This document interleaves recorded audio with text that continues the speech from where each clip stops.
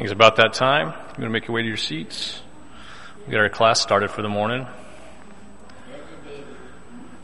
Hope everybody got to enjoy that extra hour of sleep that we got last night.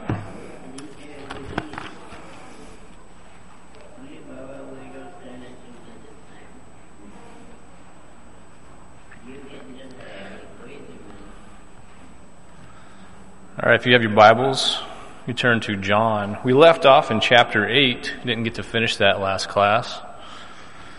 And we actually left off in verse, let's see here, 36 is what we left off on.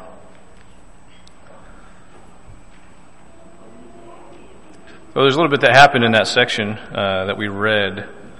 And we'll go and finish, though, all the way to verse 59, which will finish that chapter off for us. But what we did read, we saw that Jesus was foretelling of his ascension. And, of course, the Jews did not understand that.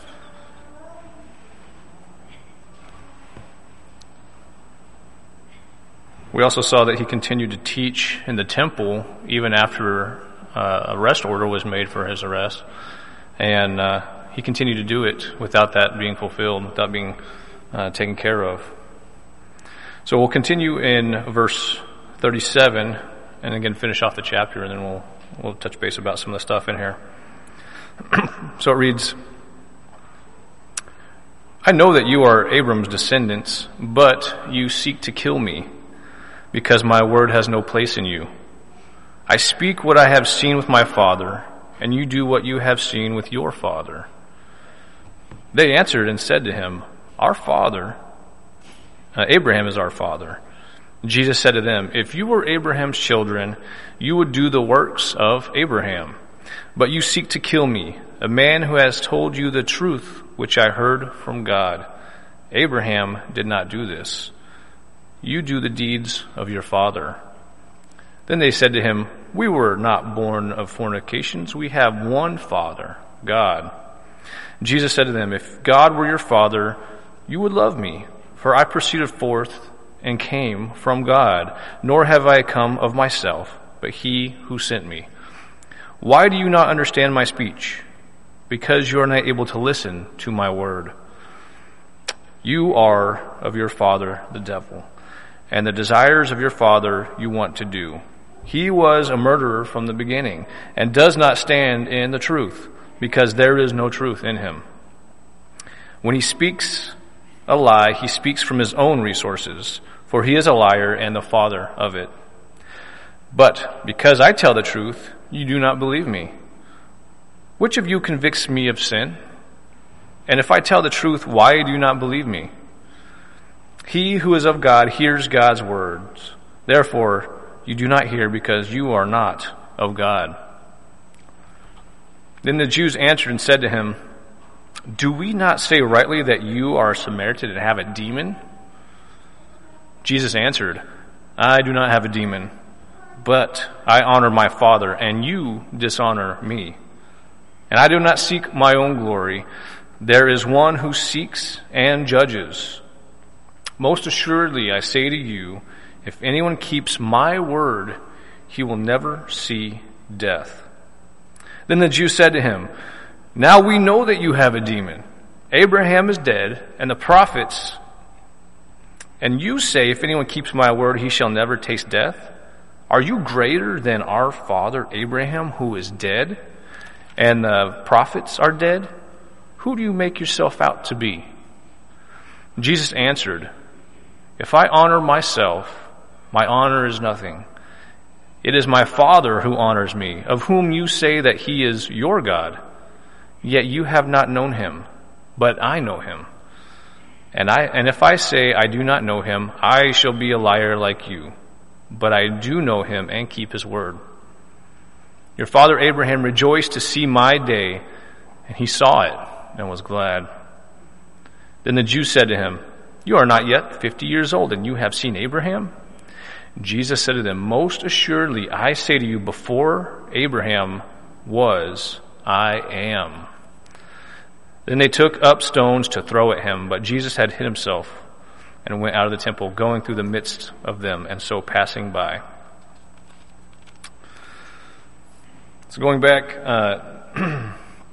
we see Jesus telling the Jews that they were going to be continuing to look for the Messiah, but their search would be in vain because he's the Messiah. He tells them that he's the only way to have that burdening weight of sin cast off. And he calls to those in this section who believe in him to abide or to continue in his word, and they will be set free.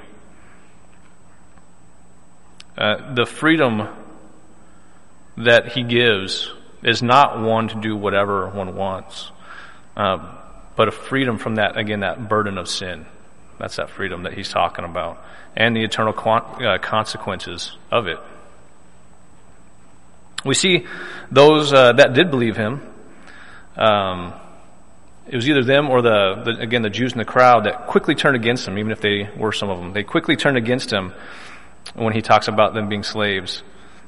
You see that it wasn't that deep, convicted belief, but a shallow one that we had seen at various times throughout the book of John. Their pride continued to be a stumbling block for them. And they took offense at the insinuation that they were slaves to anything or anyone, forgetting their history. Their pride was blinding them from their history. They were enslaved in Egypt, right? Then by the Babylonians, and then by the Persians. And finally, at that time, they were under the rule of the Roman Empire. Again, we continuously see that blinding effect of pride and what it does to people. Jesus says that he was speaking nothing of the truth, nothing but the truth, but yet they still wouldn't listen to him because of it. He asked them directly, "Which one of you convicts me of sin?" And they had, during that entire time, they continually accused him, but none of it had foundation, none of it had truth behind it that they had evidence for. Then why didn't they believe him? Well, we kind of already covered that, but Jesus asking those questions was a perfect time for them to reflect, why did they not believe in him? And to get, search the scriptures about that. Just like we see throughout the Bible, people searching the scriptures like the Bereans to see if the things were true. They could have searched and saw that he was speaking the truth. But again, they continue to be blinded by pride, which is not a godly characteristic. Before, if there was any question about Jesus' claim to deity, claim to godliness, any question about him saying that he was God by saying, "I am," up to this point, you might be able to have an argument against that, but up to this point right here that we just read, there's no question about it. There's no possibility that that's what he's not claiming. He is claiming that he is God when he says, "I am" there.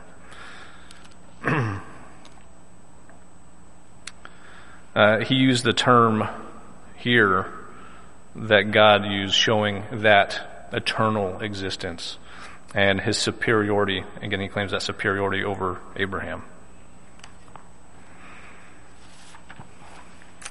And that leads us to chapter 9. And we again see, actually at the end of chapter 8, when he makes that statement, again, that's blasphemous if you claim that and it's not truth. And so they go and grab rocks to stone him, but we again see him essentially go through the midst of them passing by, which appears to be miraculous, because usually if you have an intent to stone somebody, there's not going to be much to dissuade you from doing that. But he's able to do that. And that leads us to chapter 9. We'll read verses 1 through 7. Now, as Jesus passed by, he saw a man who was blind from birth. And his disciples asked him, saying, "Rabbi, who sinned, this man or his parents, that he was born blind?" Jesus answered, "Neither this man nor his parents sinned, but that the works of God should be revealed in him. I must work the works of him who sent me while it is day. The night is coming when no one can work. As long as I am the world, I am the light of the world." When he said these things, he spat on the ground and made clay with the saliva, and he anointed the eyes of the blind man with this clay. And he said to him, "Go wash in the pool of Siloam," which is translated sent. And so he went and washed and came back seeing. So, again, this opens up, he's essentially just left being stoned. And at this point, he sees a blind man, which he must have been a well-known blind man from what we see here, or something happened that wasn't recorded, where the disciples had obtained that knowledge that he was blind from birth. The disciples asked him a question about it, and we had talked about in a previous class about sin and some of the Jews' view upon that. And if you missed that, I would encourage you to go back. It was the 6th lesson when we went through chapter 5 of John. And so I don't want to go back into that, so that way we can continue on. But Jesus said that there was a purpose for this man being born blind. While it was going to be another one of those miraculous, undeniable miraculous works that Jesus is going to show his power, right? Now, of course, it's undeniable to those who are not blinded by pride or jealousy or corruptness, which, of course, we will see here, or all the above, right? So there's always going to be issues, disabilities that we see throughout life, right? This guy wasn't saying that, Jesus wasn't saying that this man was born specifically blind just for this moment. He was saying that he was using that moment to show his glory, his power, because we continue to see people who are born blind and various issues and disabilities. But at the same time, those situations, just like this one, can be used for the glory of God, right? If you see the possibilities and have the ability to use them.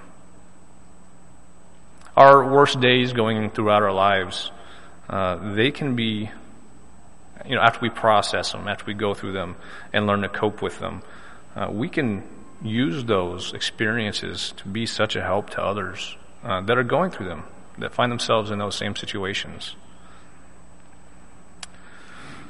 Now, that's not exactly what this verse is referring to, but I think it's still something important for us to remember as we strive to help each other, right, through this life and through the pitfalls of it, and to our goal.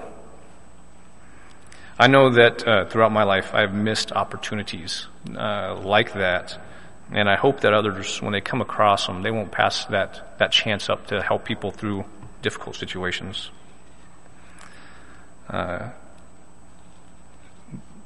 We do see that the concept that as long as it is day or our time on this earth, to do God's will, to look for those opportunities. Kind of what Jesus is referencing. It's difficult here when he's talking about that day and night. If he's referring to miraculous works, once he's gone and the Holy Spirit, the power of the Holy Spirit's gone, that miraculous works will be done away with. In verse 4, it's difficult to see to determine if that's what he's referring to or if that's just something else. But we do know that we are to work, right, until our time is up and we have reached the finish line. Our job's not over until death, until we have gained that reward. Now, while Jesus is able to make the blind man see, Jesus, he's the light of the world, right? So he uses that concept to teach them a little bit.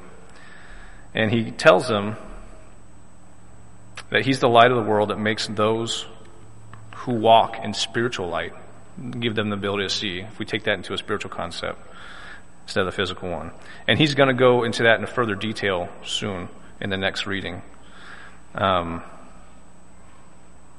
We'll see here another miracle where the person didn't ask for that miracle to occur to them. They weren't begging. They weren't seeking Jesus. Jesus saw him and determined that was a good time, and we see that it is a perfect time for that to occur. Again, he had a lifelong disability, so undeniable,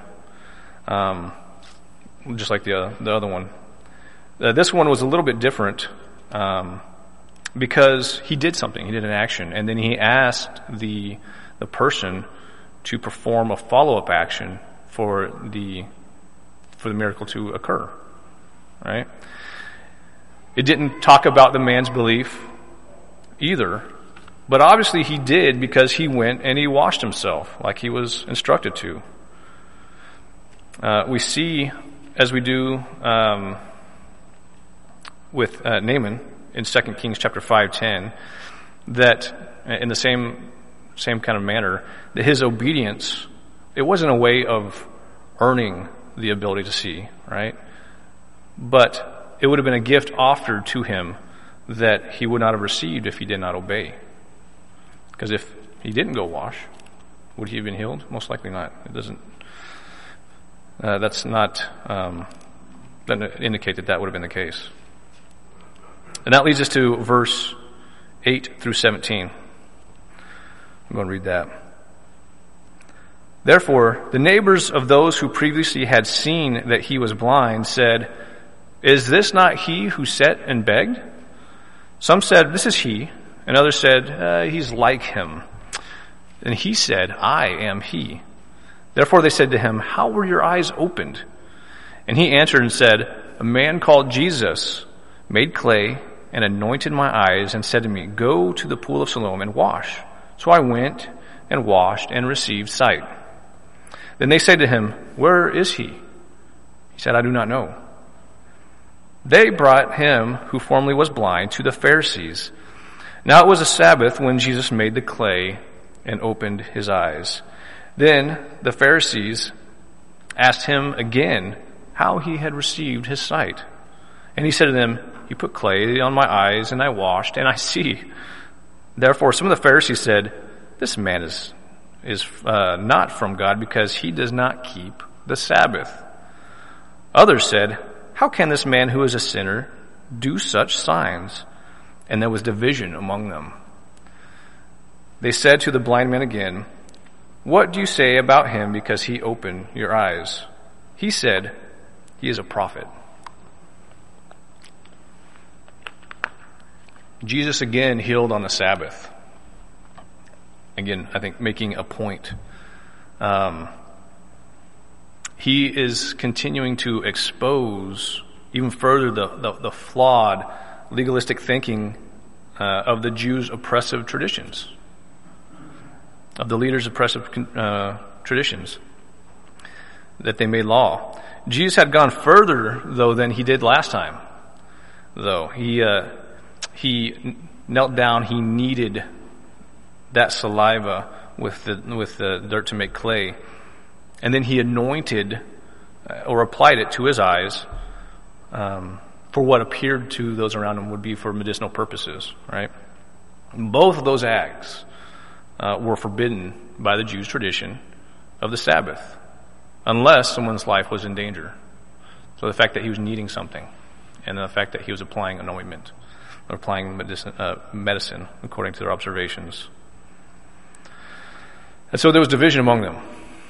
All right? That's two sides here, arguing 2 points. Again, it's a shame they did not stop and look at the purpose of the Sabbath, like Jesus was trying to get them to do. They were too stuck on the line of thinking that, well, one side was too stuck on the line thinking that he could not be from God because he broke the Sabbath, which obviously we see that he didn't. They did not get into the message that Jesus was trying to teach them and research it like we talked about before.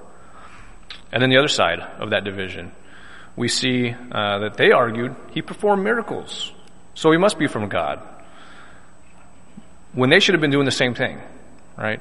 That argument needs to be substantiated by the message that he's teaching also, right? They only argued about the miracles and also neglected to look at the content of his teaching or address that in their argument. So they went to the man who was healed. They asked him what he thought, which is curious. What do you say about this man? And I'm wondering if it was an attempt to pressure him to say that he wasn't the Christ, right? Under the threat of being kicked out of the temple. And we see that threat. Everyone knew about that threat that we'll read about. That pressure on others to not acknowledge Jesus as Christ. And he gave them a safe answer in that he acknowledged Jesus being from God because of the miracle that occurred, but he didn't acknowledge that he was the Messiah. Whether his faith was not to that point yet, obviously him denying it wasn't, but we'll see that growth throughout this time.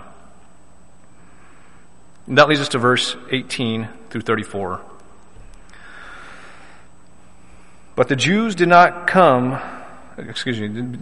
believe concerning him that he had been blind and received his sight until they called the parents of him who had received his sight.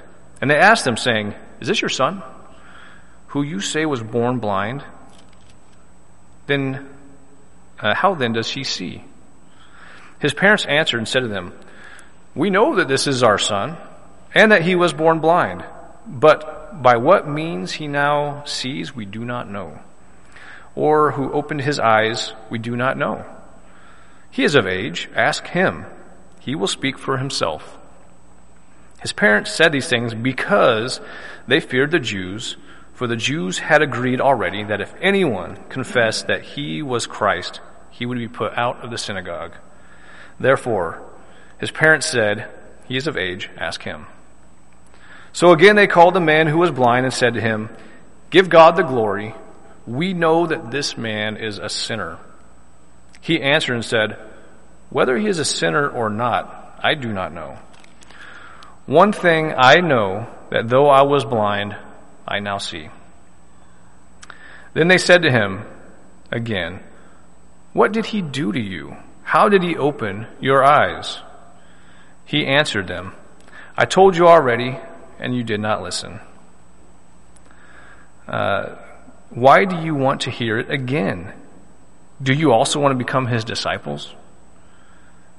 Then they reviled him and said, "You are his disciple, but we are Moses' disciples. We know that God spoke to Moses. As for this fellow, we do not know where he is from." The man answered and said to them, "Why, this is a marvelous thing that you do not know where he is from, yet he has opened my eyes. Now, we know that God does not hear sinners, but if anyone is a worshiper of God and does his will, he hears him. Since the world began, it has been unheard of that anyone opened the eyes of one who was born blind. If this man were not from God, he could do nothing." They answered him and said, "You were completely born in sins, and are you teaching us?" And they cast him out.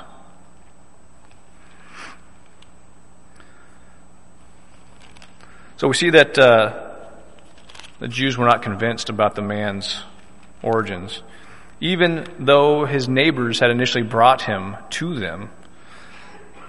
So they had the parents come into question. The parents confirmed that that was their son, so they didn't believe until the parents came that he was born blind. That was just the evidence the Jews were looking for, right? To convict them on the matter? No, we see sadly it wasn't. They called him back a second time, seemingly to discredit Jesus to him. They claim they have knowledge of him sinning, yet they still do not have a claim with any foundation. They, with how bad they grilled him after about what occurred again, makes me wonder, did they do that to all the people that Jesus had performed miracles on? We don't see that in any other accounts. The intensity of this question, this session of questioning. They might have. We might not be told about it, but it seems that it's just them getting worked up into a frenzy, trying to get any little bit of information they could to disprove or discredit Jesus. We see the blind man, the healed man, I should say.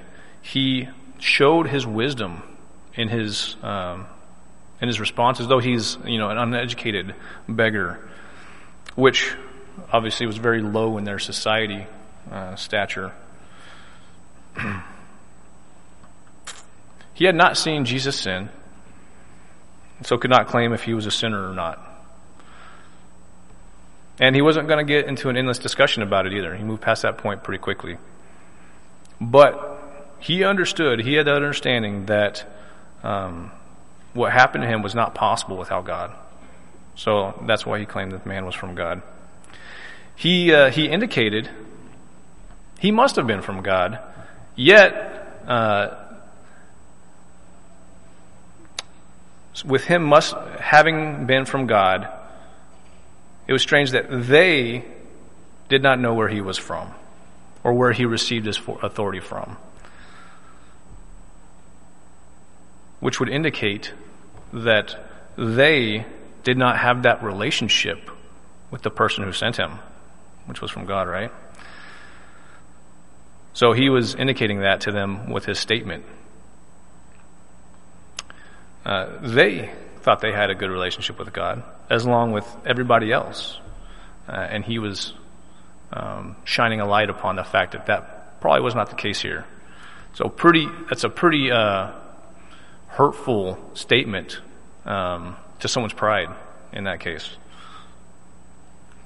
His rebuttal to them also had a few other aspects to consider and to look at.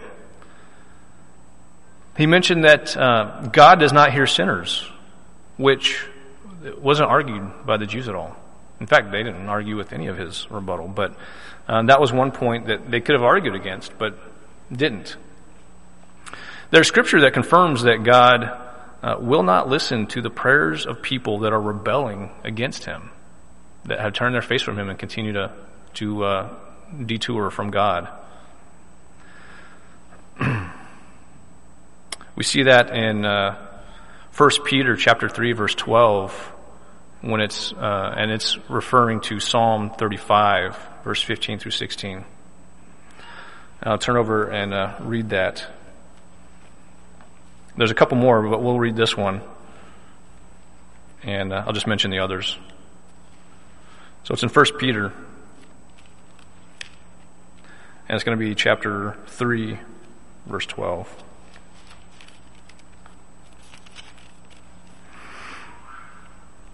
It says, "For the eyes of the Lord are on the righteous, and his ears are open to their prayers. But the face of the Lord is against those who do evil." Other verses that are mentioned, Psalms 66, verse 18, Psalms 145, verse 19, and Proverbs 15, verse 29. We see in the Bible there's a difference between a sinner and the follower of God. Now, we all have sinned and fallen short of the glory of God, Romans 3:23. But such were some of you. But you were washed, you were sanctified, you were justified in the Lord Jesus Christ by the Spirit of our God. 1 Corinthians 6:11. So even though We are still human. We make mistakes. We still are weak, and we still sin. We stumble. We fall. We're not defined by that anymore. We don't forget where we came from either, right? So that we can still have that understanding and that empathy towards others that are still in that condition. But we live a new life. We have been washed, and we leave that old life behind us dead as we live that new life for God.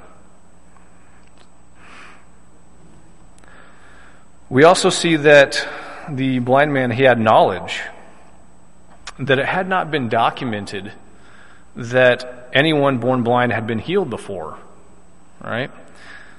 Which again, the Jews didn't argue against. They didn't counter that. You can see the faith of the healed man continue to grow throughout this period, even throughout his arguments, throughout his justification for Jesus. And he's becoming more and more bold about what he knew was truth. So, the only thing that was left for the Pharisees to do was to insult him instead of use scripture or reason to rationalize with him. Man, that's what I was going for. To rationalize with him. By doing that, they inadvertently admitted, because they agreed that he was born blind, and they used that to insult him. They admitted that he was born blind and that he was healed by Jesus. And that act was not something normal, right? It's ever been documented before.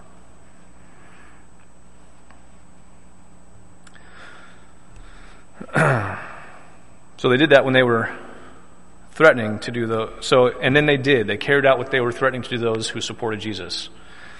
They cast him out of the temple, which again is no small thing to a Jew. Again, that was their religious, their social, their economic hub for the Jews, and a place where he had been begging for his whole lifetime. So that was his source of income. Hopefully with that sight, he didn't have that need to beg anymore. But even then, good luck trying to get a job, because you're not going to have that ability to interact with other Jews and do exchanges and things like that there. So they cast him out. And that leads us to verse 35 through 41. Jesus heard that they cast him out, and when he had found him, he said to him, "Do you believe in the Son of God?" Or your version might say the Son of Man. He answered and said, "Who is he, Lord, that I may believe in him?" And Jesus said to him, "You have both seen him, and it is he who is talking with you." Then he said, "Lord, I believe." And he worshipped him. And Jesus said, "For judgment I have come into this world, that those who do not see may see, and those who see may be made blind." Then some of the Pharisees who were with him heard these words and said to him, "Are we blind also?" And Jesus said to them, "If you were blind, you would have no sin. But now you say, we see. Therefore, your sin remains."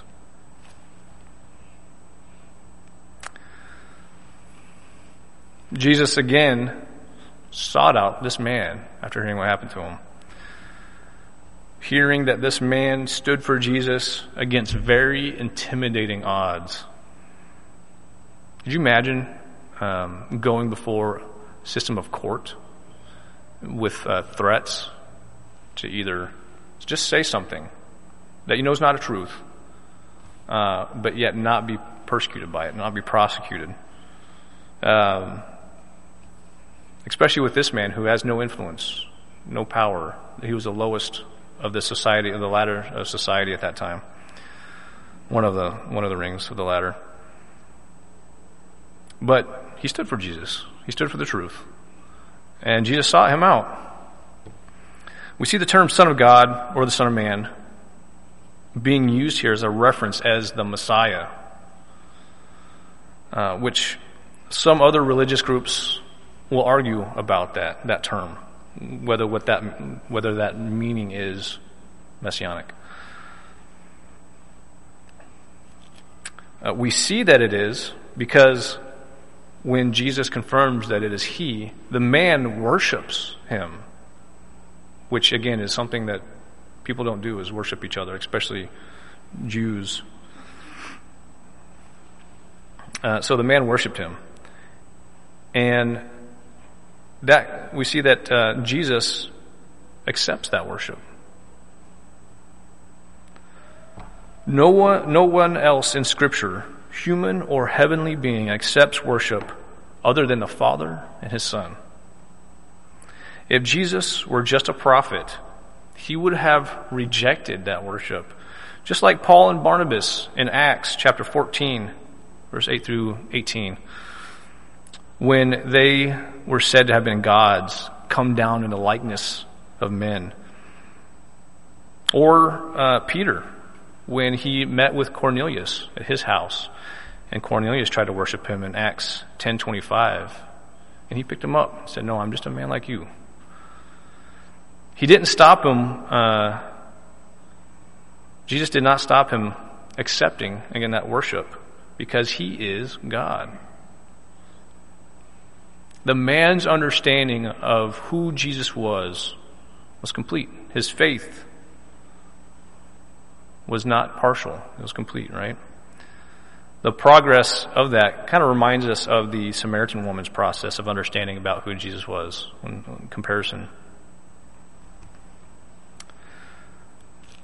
So with the conversation that he had with the blind man, it was overheard. Remember, Jesus always had people following him. We see that some Jews or some Pharisees were nearby during that conversation. And Jesus used that to turn it into a lesson for those who are listening. We see that though Jesus came into the world, remember he said before that he came into the world to not to judge but to save, yet he will be there in the end during judgment, judging. So because he came to earth to save, the result of his coming will be judgment. We also see him talk about the light that he gives, that spiritual light that he gives to those seeking him. He gives them ability to see. While those that love the darkness, it blinds them, since that is where they desire to be. The Pharisees' response, they were surprised that they would even be in the same, as there was a possibility they would even be in the same category as the common people. Right? Again, we see that thought that they are set apart from the common people, the common believer, the Jewish people of the believers. They said, "Not we. You're not talking about us." Because of that mindset, Jesus told them that they were blind.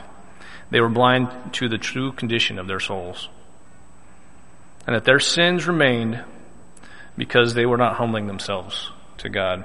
They were not repentant of their sins. They didn't acknowledge them and turn from them, which is what we are called to do.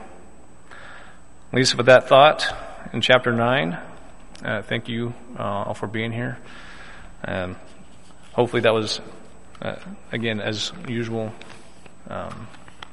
edifying to you and encouraging, and hopefully you will have the ability to search the Scriptures, retain that, and use that for educating others. Thank you.